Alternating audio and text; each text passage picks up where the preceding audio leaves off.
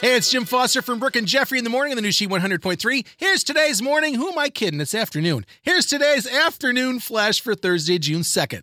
Avenger Chris Hemsworth dropped the news that he's starring in the prequel to Mel Gibson's Mad Max called Furiosa, along with Anya Taylor-Joy from The Queen's Gambit. That should be pretty cool.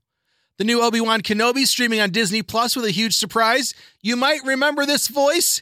Returning his voice to Darth Vader is 91-year-old James Earl Jones, the only one worthy of voicing Darth Vader. How cool is that? Check that out. And finally, the Elvis wedding business in Vegas is getting all shook up. Yeah, I said it. Authentic Brands Group, which licenses the images of Elvis and Marilyn Monroe, sent a cease and desist order to all Vegas wedding chapels on May 19th. So we'll see how that goes. You might think with the new Baz Luhrmann Elvis movie coming out on the way, it could be a ploy to rake in some cash for some big bucks.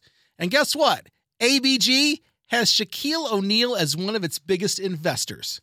All I can say is, how sad would it be if one of the last couples to get married by Elvis in Vegas was Kourtney Kardashian and Travis Barker?